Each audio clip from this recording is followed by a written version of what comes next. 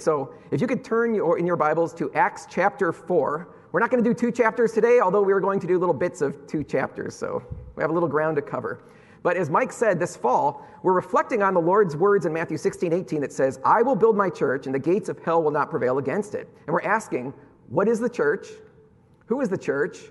What is the church's mission? What's the destiny of the church? What are our priorities? What are we supposed to be doing as the church? That's the idea. And we're looking at, through Acts, not verse by verse, but we're looking at what the book of Acts, which is a history of the early church, and not just a history like a dry, historian's history, but it's something that tells us about how the Lord built his church, and in doing so, we learn really what we are doing here, even today, 2,000 years ago, in the same church.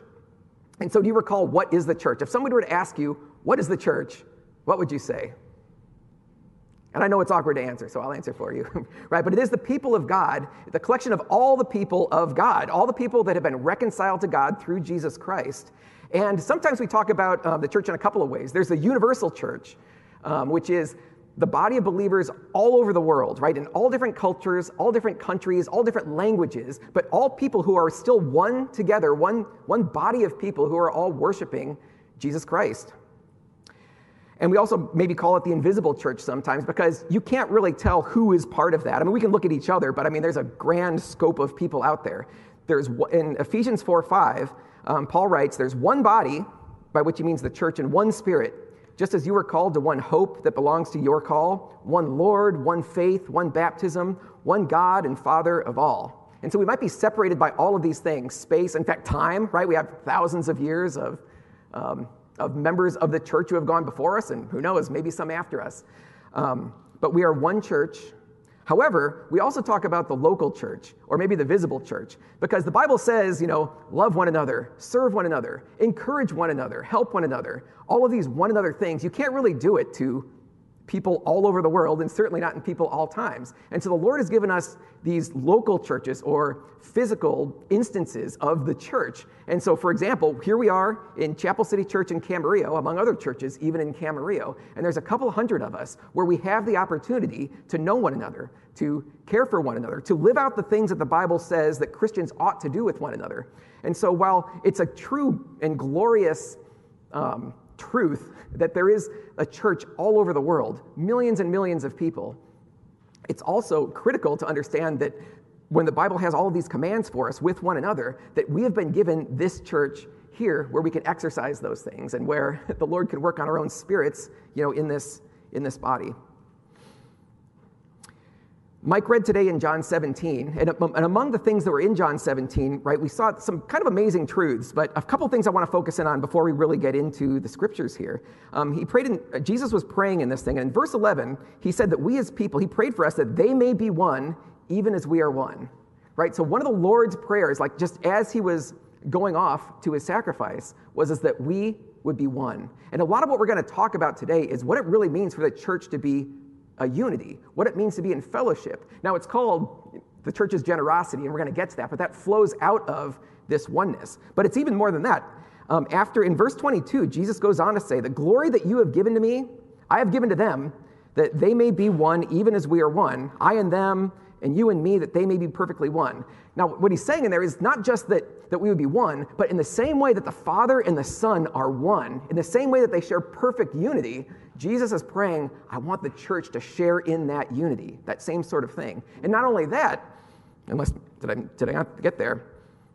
And I did. And not only that they may be perfectly one, but the same glory that you have shared with me, I'm sharing with them, right? So it's not just that we're unified as people, but we get to share in the glory of God himself, right? That's part of the promise here. And the verse concludes that they may be perfectly one, so that the world may know that you sent me and loved them even as you loved me.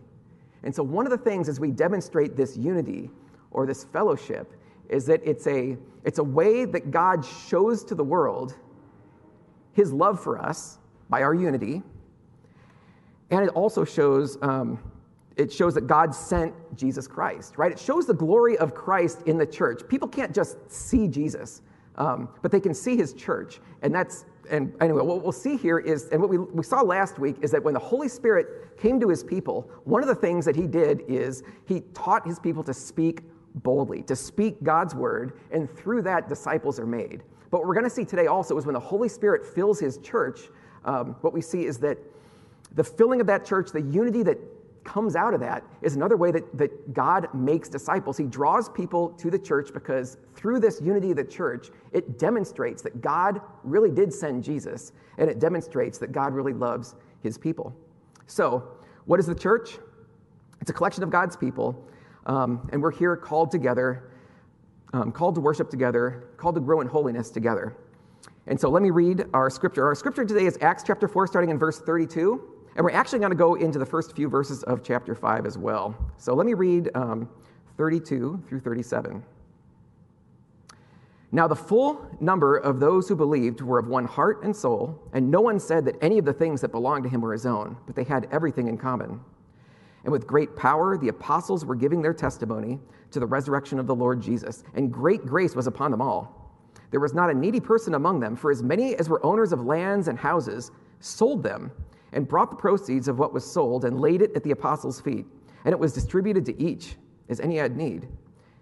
And thus Joseph, who was also called by the apostles Barnabas, which means son of encouragement, a Levite, a native of Cyprus, sold a field that belonged to him and brought the money and laid it at the apostles' feet.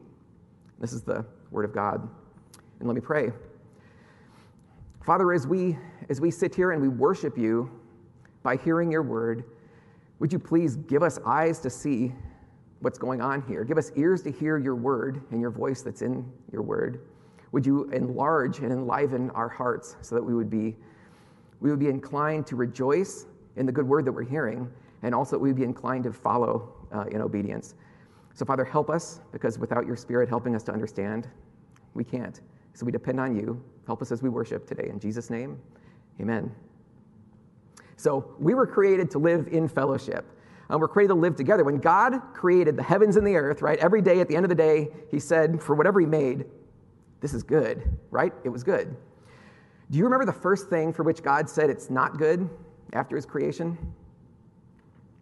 It was after he created the man, and he said it's not good that man should be alone.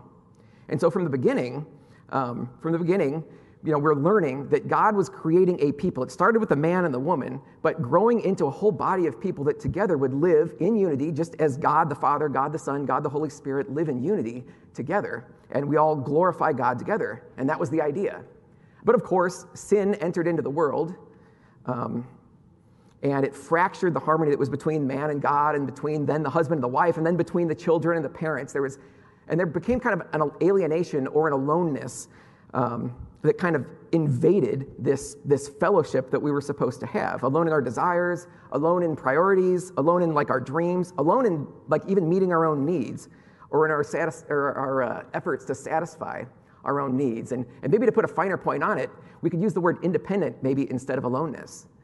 So now we're in a state where we value our independence, independent in pursuing our dreams, independent in providing for our own needs, independent in setting our own priorities. This is not the way that God created the human race to be, independent or alone, but to be together in fellowship.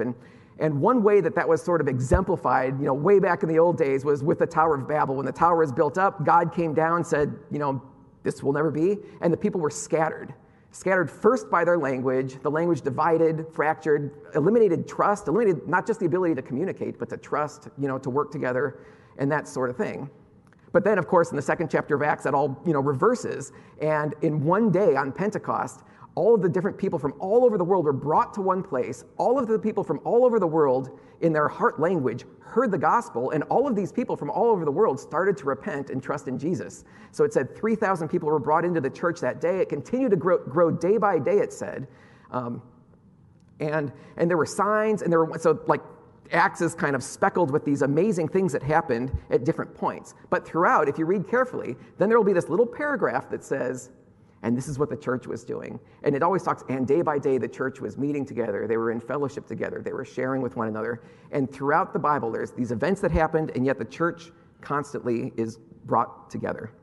And so our focus is on generosity, on the generosity of the church, but I have no way of really separating that from the fellowship of the church, so it's kind of all mixed together, so bear with me. But we're going to start with the source of generosity here. So as we start in verse 32, it said, the full number of those who believed were of one heart and one soul. And so the full number of people, so thousands of people at this point, are talked about of being of one heart and one soul, which is really a remarkable thing. This is the source from which all the generosity that we're going to see in the next verses comes through. Now, we're all different in different ways. Like, where does this one heartness and one soulness come from? We're all different in different ways. But we have this in common. Outside of Christ, we were hopeless, because it says in Ephesians 2:12, it says, we were separated from Christ, alienated from the commonwealth of Israel, strangers to the covenant of the promise, having no hope and without God in the world. Verse 13, but now in Christ Jesus, we who were far off have been brought near by the blood of Christ. And so we share some amazing things in common, in as much as there's all sorts of differences in like personalities and backgrounds and all sorts of things like that. But even as we're singing this song today, in fact, the Christ has conquered all song, I hope I don't lose my voice now, because I was belting that one out, because that's something that I can sing with my whole heart, full-throated, because this is something that I know is true, and I know that every one of us know that it's true.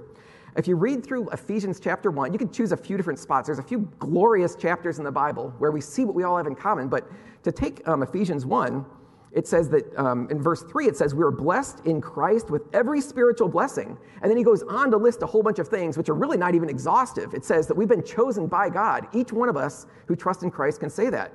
We have been adopted as sons and daughters in Christ.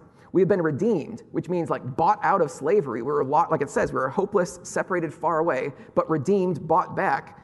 And that at the cost of the blood of Jesus. It says we've been forgiven of our sins, again at the cost of the blood of Jesus. We've been given the revelation of God's plan, right? This is pretty cool. It would have been enough if God would have said, all right, I've got you, you're mine. But then he shows us, he like pulls the curtain back and he starts showing his people what he has done. And it's a marvelous thing. You go through your whole Christian life sort of realizing more and more what he's done. Christ said to his disciples at that last on his last evening with them, right? I now call you friends because I am telling you what I'm doing. The master doesn't tell his like servants what he's doing, but I am telling you. And throughout the New Testament, God is revealing more and more. I tell you this mystery, and then pulls the curtain back.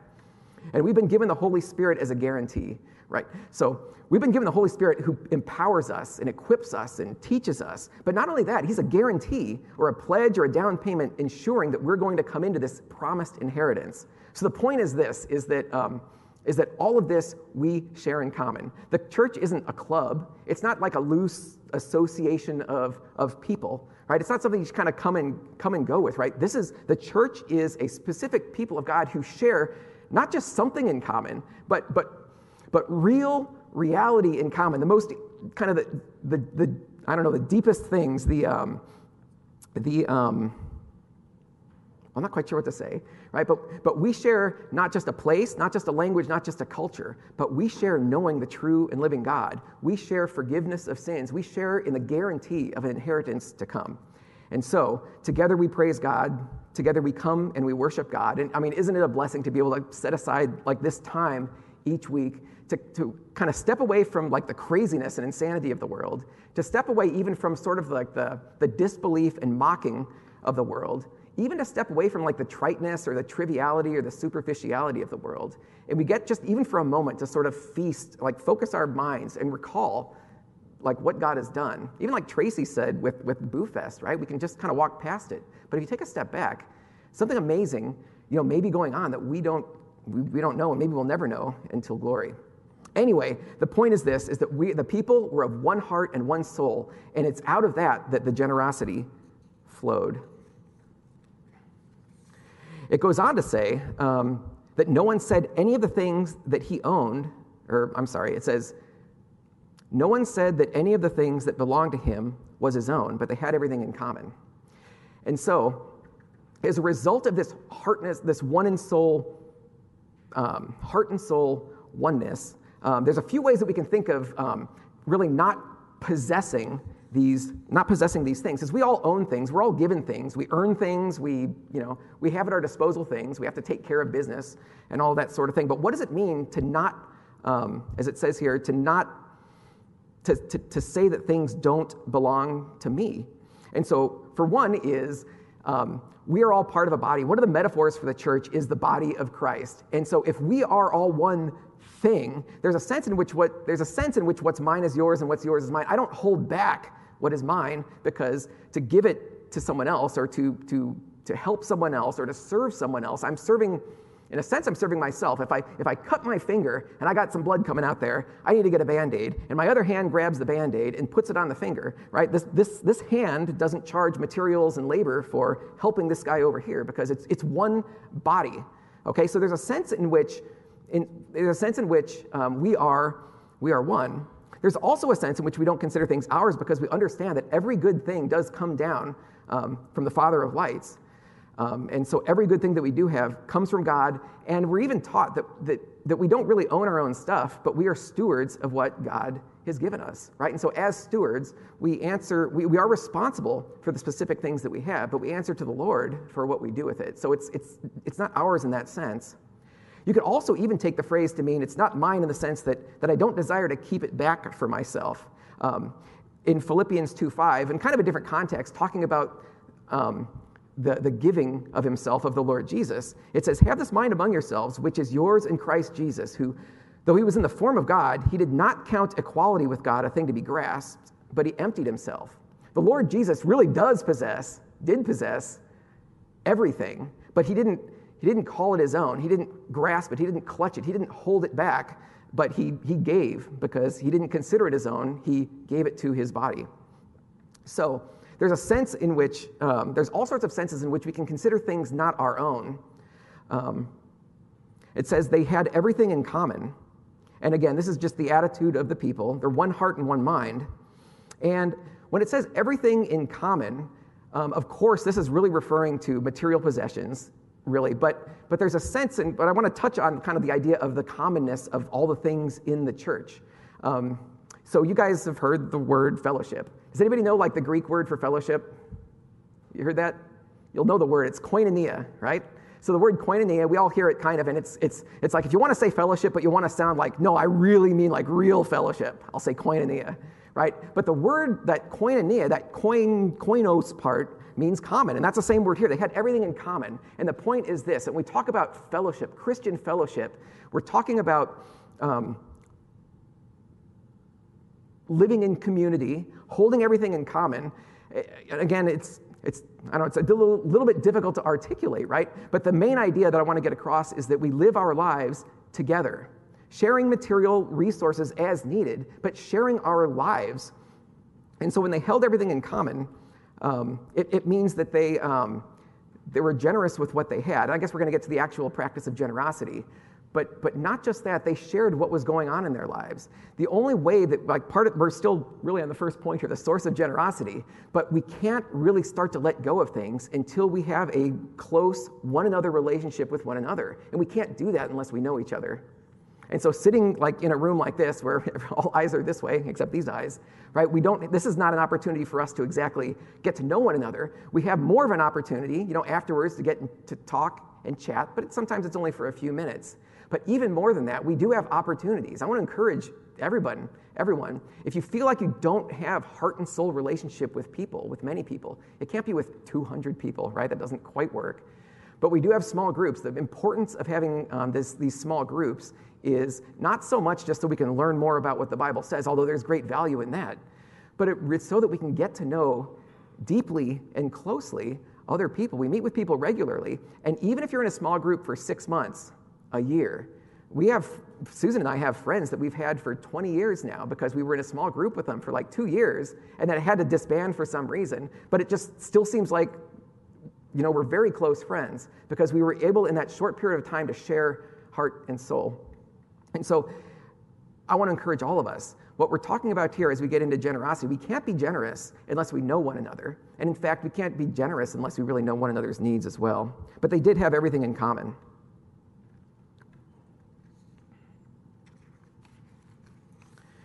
So the grace, the next verse here is verse 33. It says, "And with great power the apostles were giving their testimony to the resurrection of the Lord Jesus, and great grace was upon them all. And I'm going to cover this briefly, because it almost sounds like it's not even related.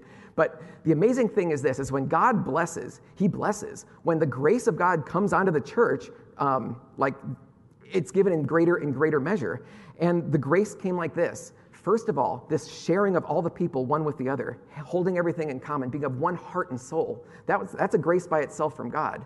Further, the apostles continued teaching the resurrection of Jesus. And this is kind of a shorthand way of saying they were teaching the gospel, not just to the people on the outside and bringing more people into the church, but continuing to teach all of these great truths that we need to hear over and over and over again to the church. And this was a grace to the people. And so it's kind of like this grace of fellowship, this grace of the truth of Jesus Christ being taught to the people, sort of snowballed into this even greater grace that overflowed in the blessings of generosity. So I'm going to just kind of move on to the next verse here, verse 34. And this is where we start to see the practice of generosity. There's lots of ways to be generous, and in particular, this is a particular thing that happened at a particular time in the early church, but it is very instructive. So verse 34 says, "There was not a needy person among them, for as many as were owners of lands and houses sold them and brought the proceeds of what was sold and laid them at the apostles' feet, and it was distributed to each as they had need." So it says there was not a needy person among them, right? So part of this is kind of putting the result before exactly what they did, but because of what they were doing, it says there was not a needy person. It doesn't mean that there's nothing anybody didn't have that they wanted, right? But poverty, not having the food that you need and the drink that you need, the clothes that you need, the shelter that you need, not having that was eliminated in the church due to this generosity. This is God's plan for people. We're not designed to be independent. And God blesses some people that they have the income to not need the direct input from the church. But he doesn't do that just for our own benefit. But he provides an entire church of people who provide for one another the various things that they need. Physical things, spiritual things, etc. We're not designed to live independently. And by the people enjoying the grace of God and being obedient, those needs were taken care of. But it says, as many as were owners of lands and houses sold them and brought the proceeds. So what did they do? So you can hear, like those who owned property, presumably it wasn't like their own house, right? It's probably other property that was around. When needs arose, they identified the need, and they realized, you know what? The Lord has blessed me. I can meet that need by selling this particular property. And so they liquidated some property as the need arose and brought it in. Real and valuable property was sold when the need arose. And consider the time that they lived in, right? So immediately at Pentecost, 3,000 people came in. As Peter was preaching out in the temple, like it says, 5,000 men came in, and it said day by day people were being added. There could have been really serious issues going on, especially in a culture like this. You've turned your back, as you turn to Jesus, you're turning your back perhaps on your religious traditions. You're perhaps turning your back on your parents. So what if you're a young man, young woman, and you've turned your back on your parents, as it were? Maybe you're kicked out. What if this is something that is so disturbing to your spouse that spouse can't, turns you out or can't be with you? There could be all sorts of situations, or maybe like a trade or a business or something. So there could be like real persecution type reasons for the poverty. But regardless of the situation, there was different people in need. And as the need arose, people would sell these things. And how did they do it? It said they laid the proceeds at the apostles' feet. And so this is just a way, of course, of saying they brought it, you could say they brought it into the church.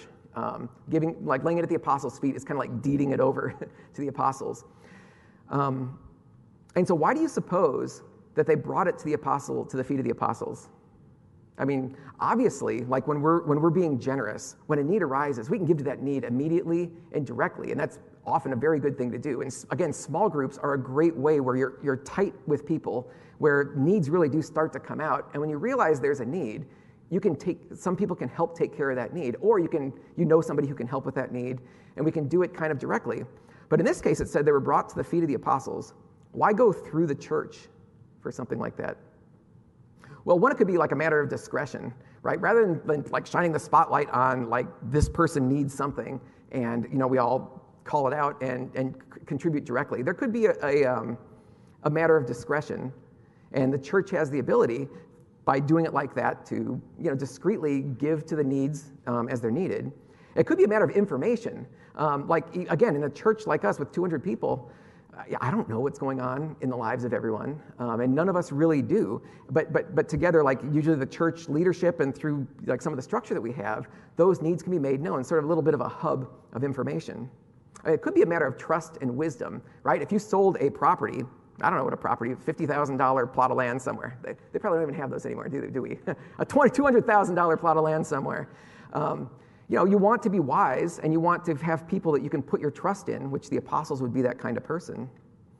But it could also even be a matter of defending against pride, right? Sometimes, isn't it a good thing to give anonymously, right? So that partly for your own protection, right? It's very tempting to give something, to write your name on the check so that everybody can see, this is who gave it. But as a check on my own pride, on your own pride, you can give anonymously, and that's another way to do it, is to kind of go, through the church. In fact, we happen to practice at church giving by putting it in the boxes that are in the back. We do that, I think, just, again, it's kind of a help to all of us to not make a show of it. Of course, it's a matter of, our giving is a matter of worship, so kind of passing a plate around during the service is a good way to recognize that it's a matter of worship, that we give generously to the needs around us. But either way, note we have the boxes in the back, and again, for me, it's a good thing because it is a good check on my pride. You should know that when the money is collected and checks are counted up and that sort of thing, there's kind of different people in there every week, so nobody really knows what's going on, and the pastor doesn't get to see any of it. So I remember I was once at a church where the pastor was kind of commenting, I don't see who gives what. So if I walk past you and I don't recognize you, it's not because you don't give, it's because I probably just don't like you. And then he kind of laughed. But anyway, the point is that for all of these reasons, they brought money to the feet of the apostles. And what we see here is voluntary giving.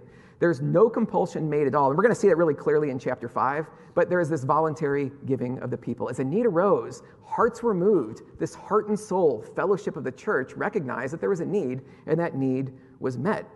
2 Corinthians 9 and verse 7 says, in a slightly different context, talking about a specific offering, it says, each must give as he has decided in his heart, not reluctantly or under compulsion, for God loves a cheerful giver. And I'm sure kids, you've all heard that. God loves a cheerful giver. Cheerfully obey. But it is true. The Lord is not really interested in your money per se, because God owns everything, right? He has control. He's sovereign over how he cares for his people. But we are given the opportunity to participate with him in caring for the needs of his people. Also in 2 Corinthians 9, it says, God is able to make grace abound to you, so that having all sufficiency in all things at all times, you may abound in every good work. It's saying God is so gracious, his blessing just overflows on each one of you, maybe in ways that you don't understand. And again, part of this could be money, part of this could just be time, part of this could be energy. It's like in all sorts of different things. But God overflows us with blessings, and so that not only can we give to others, but as we give, we're not really depleted ourselves. And those of you that are generous sort of understand that thing. By giving freely, we testify to our faith in Jesus Christ. We're trusting in him to care for our needs, so that as we give, we're not worried about, a little bit, we're not really worried about where that's money going to go, or if I kept that back, will I have more of a reserve to protect about what's going to happen in the future. It's demonstrating our trust. It's also demonstrating that we really trust in the hope that is to come, that these things that we have right now really are a vapor, as Ecclesiastes puts it. We also see here is focused giving. They gave as the need arose. And so again, sometimes it's just in the course of interacting with people, as opportunity arises, you'll learn about a need of the individual or someone that they're with, and your heart may be moved to just meet that need, which is great. And again, sometimes there's just needs in the church. There was a few years ago, I was thinking about the roof had to be replaced, and it was not in the budget, I think. And so we said, we needed this many thousands of dollars, and people pooled together the money. And this is a generous congregation. When the needs are made known, I've never really seen it where needs are made known and everybody just sort of shrugs and it's not really met. It really is remarkable. And one of the lessons that teaches me is that we probably need to do a better job of making our needs known, which again is difficult to do like in a large context, and in smaller contexts it might be a little bit easier. And then finally, they were giving to the church. As we said, they trusted the apostles, or now we would say the elders or deacons, with distribution of funds. And again, and also we do have a benevolence fund, which is made exactly for that. And as you may know, technically it's collected at the first Sunday of each month on Communion Sundays, but any check that's made over to benevolence fund is put into this fund, and many people have been really, really helped by this. And it's one of those things that you don't really wave a flag and say it because it's sometimes sensitive issues or things like that. But it really is it's a real blessing. I mean, and many of us have been at that point where you're really out of options, and then the Lord provides either through the church or through something else. And it's a blessing for the receiver. It's a blessing for the giver. So, verse 36, and we're going to transition on to the chapter 5, what's going on in chapter 5. So verse 36 is an example of this generosity. It says, "Thus Joseph, who was also called by the apostles Barnabas, which means son of encouragement, a Levite, a native of Cyprus, he sold a field that belonged to him and brought the money and laid it at the apostles' feet." And that should be a cliffhanger. I mean, it's kind of at the end of the chapter, and so we usually close our Bibles and say, "Well, that was nice of him, wasn't it?" But really what you should be hearing at the end of that is, dun, dun, dun, because something's about to happen. But Barnabas is set forth an example. I mean, he was a pillar of the early church. His generosity in money matched his generosity in spirit and graciousness. He was known, well, he was called son of encouragement by the apostles. But not only did he give in this particular generous way, but he was the one who was always kind of making things happen. He's the one that when Paul, was converted, and Paul started knocking on doors I want to join your Bible study. Like the blinds all shut and everybody locked him out until Barnabas took him by the hand, introduced him to the church and said, "Look, guys, he's okay." Or, he was the one who restored, he restored, I guess it was his cousin, John Mark, who failed on a missionary trip. And when Paul refused to go with him, Barnabas stood by him, encouraged him into future work. And so he did this a number of times. Every time he shows up, he's sort of pulling people together and making things happen. So this takes us to chapter 5. And I'm titling this, "The Perversion of Hypocritical Generosity." So not all is well in the church. And again, this is sort of a sign that just shows that, we sometimes look at the early churches like everything was perfect, everything was rosy. And there were problems. There were real problems. There were real problems between people, but there were some serious issues as well. So let me read the first few verses of chapter 5. "But a man named Ananias, with his wife Sapphira, sold a piece of property, and with his wife's knowledge, he kept back for himself some of the proceeds, and brought only a part of it and laid it at the apostles' feet. But Peter said, 'Ananias, why has Satan filled your heart to lie to the Holy Spirit and keep back for yourself part of the proceeds of the land? While it remained unsold, did it not remain your own? After it was sold, was it not at your disposal? Why is it that you have contrived this deed in your heart? You have not lied to men, but to God.' And when Ananias heard these words, he fell down and breathed his last. Great fear came upon all those who heard of it. The young men rose and wrapped him up and carried him out and buried him." So this starts off very similar, and we're supposed to see this is supposed to sound very much like what happened with Barnabas. He sold some property, he laid it at the apostles' feet, and incidentally, he was presumably honored for it in some sense because we're reading about it now in the Word of God. So Ananias and his wife, Sapphira, who are in the church, do the same thing, ostensibly. So they sold a piece of land, they bring it to the apostles' feet. And what we see here is it doesn't seem like a big thing, right? So what's the difference, right? You catch the difference. The difference is that if they sold the land for $100,000, they brought $75,000 and said, "Here you go, church. In worship of God, we're bringing the $75,000 that we made for selling this land." And so, perhaps they wanted some of the honor that came with this kind of a generous act, just like Barnabas had. But not so much at the cost of true generosity. And again, it seems like a pretty severe consequence. Let's say it was 75% of what they sold it for. That's a lot of money. That could help a lot of people. That could do a lot of the Lord's work. But of course, the idea in all of this is not we need the money, we need the money, we need the money. The idea is the unity of the church. And so when Peter confronts him, he says, "Ananias, why has Satan filled your heart to lie to the Holy Spirit?" Right? So here we start to see why so severe? This is really the issue. This is a lie to God. And again, this is a little bit shocking and it's a little bit troubling, in our hearts, because do we lie to God sometimes? Are we totally honest? There's a sense in which, you don't lie. How can you lie to God? Because he knows everything. But there is a sense in which we can convince ourselves, we can rationalize things away. So there's a little bit of a danger. But what's even spookier about this, or kind of more frightening about this, it says Satan has filled his heart. Peter recognizes that Satan has filled his heart. And the issue it doesn't have to do with the money itself, because as it says, while the land remained unsold, did it not still remain your own? The church is not, Peter didn't say, Ananias, come on, I know you got some land and we need it. Sell it, hand it over. There is zero compulsion. In fact, again, even like in our church right here, nobody is asking anybody to give a certain amount of money. But what we're looking for is cheerful givers. We're looking for people among us. We recognize that we have a heart and soul oneness relationship with one another, and as needs arise, we try to take care of that as we can because our hearts are moved to do so. Again, the Lord loves a cheerful giver. But while it remained unsold, did it not remain your own? After it was sold, even after you sold it, the money was still all yours. Nobody was asking for it. Like, why? Why did you do this? But again, so why so severe? And so for one thing, it breaks the unity of the church, the fellowship of the church. This was a corruption of the purpose of the church, right? The purpose of the church was to show this incredible unity that God brought. Remember what it said? It said, Jesus was praying, I want this people to be one people, because as they do, they'll know that you sent me, and they'll see that they'll see your glory and your love for them. And when we, if we are to trade some temporary monetary gain for the glory of God, or if we were to trade some cheap honor, right? Try to buy kind of honor at a discount, at the price of polluting the glory of God, right? It's a very serious thing.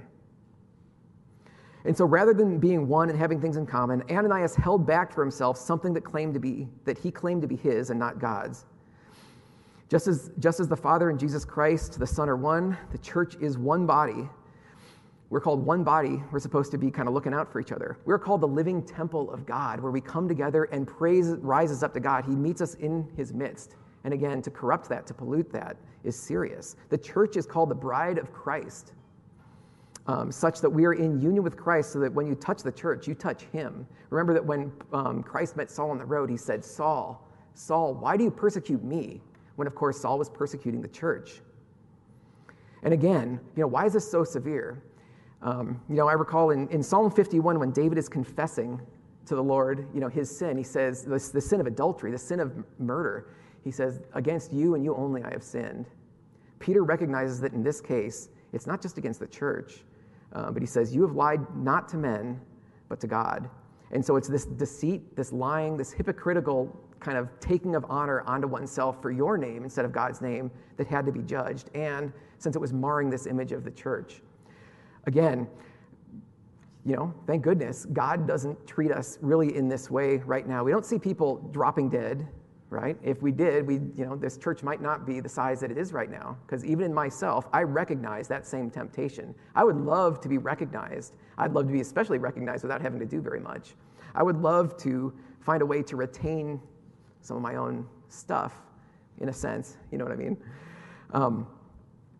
But God is not a God to be trifled with. The church isn't a club. The church is not a convenient place where we go when we're feeling like we need it, or when we're lonely.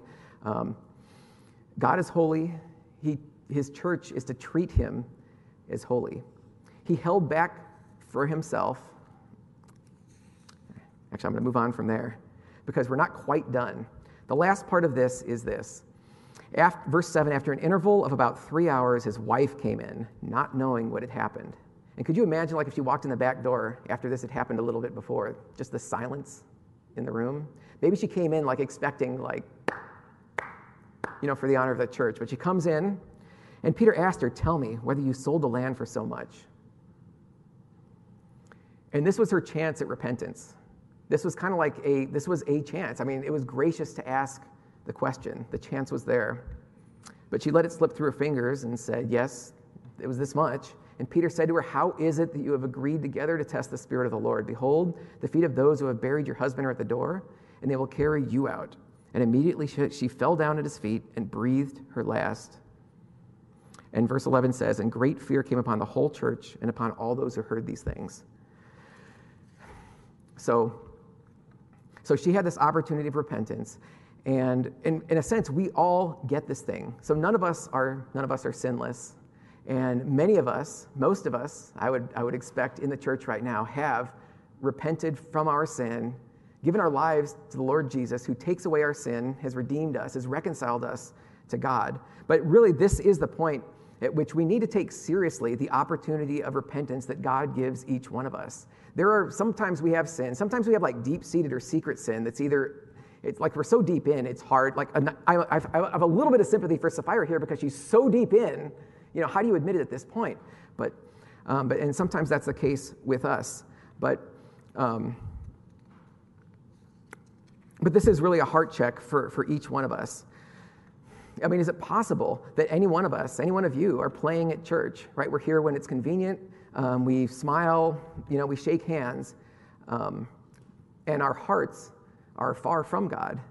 Right, even right now, as you're sitting right here and your mind starts to wander, what things does your mind wander to? Does it wander to the things of God, or does it kind of wander to like the things of the world that are like the vapors of the world that are kind of moving away? The Bible says that God's kindness is what leads us to repentance. Every day, extra day that he gives us is this extra day, or that he gives somebody to turn to Jesus. Like he could strike any one of us at any moment in judgment, just as he struck Ananias and Sapphira. But he gives each one of us another day, and then God willing another day, and then God willing another day. But it doesn't happen all the time. There was the man in Luke 12 who said, man, my barns are busting out with grain. What am I going to do? I'll build bigger barns. I'm going to fill them up. I'm going to relax, eat, drink, and be merry. And he didn't know that his soul would be required of him that night. And so none of us know. But do you realize what God sets before us? He provides forgiveness of sin. He provides perfect assurance that will be his forever. Whatever we give up, he promises that he will restore, not just in the time, certainly gloriously in the time to come, but even now. And he does that through the church. And so turn now while there's the time. Even if you are in Christ, if there is some secret sin, there's something going on that you need help with, turn now while there's time. And I'm going to wrap up very soon, but as we're done, there will be men and women here to pray with you. Come up and talk to them. Maybe you don't know what to do. Maybe you don't know how to get out. Start by talking. Men, Charlie Rutledge has been looking for ways to include men either in small groups or even just one-on-one. Certain things are so sensitive that we just need to talk about it one-on-one. Now is the time to turn to repent, because God takes his church very seriously.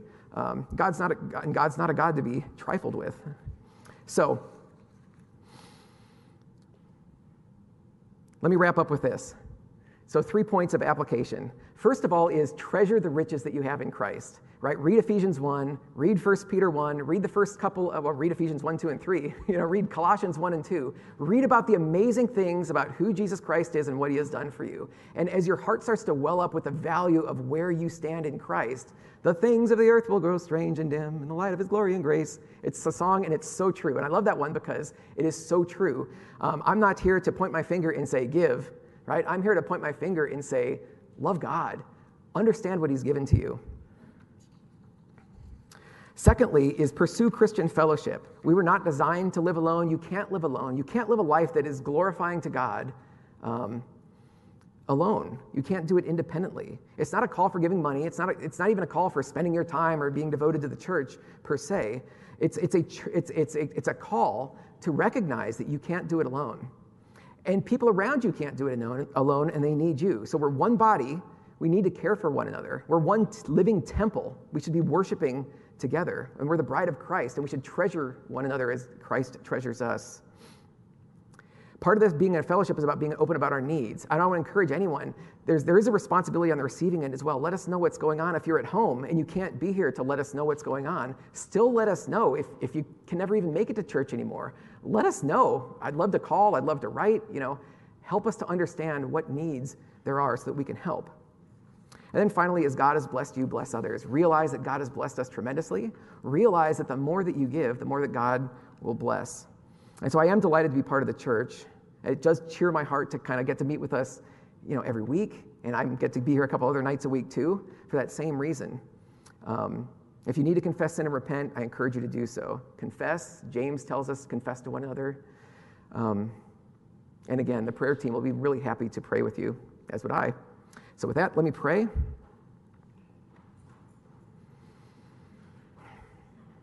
Father, what a treasure that you've given us in the church, and what blessings that you give us, that we should share in common the most important things.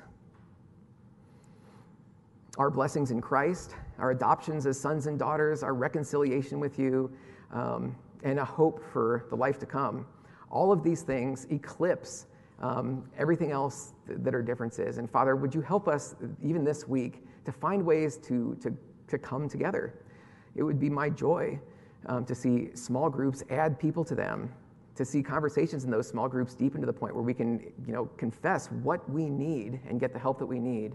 Father, you have given us everything that we need, instruction in your word, empowered by your Spirit, and to provide for one another.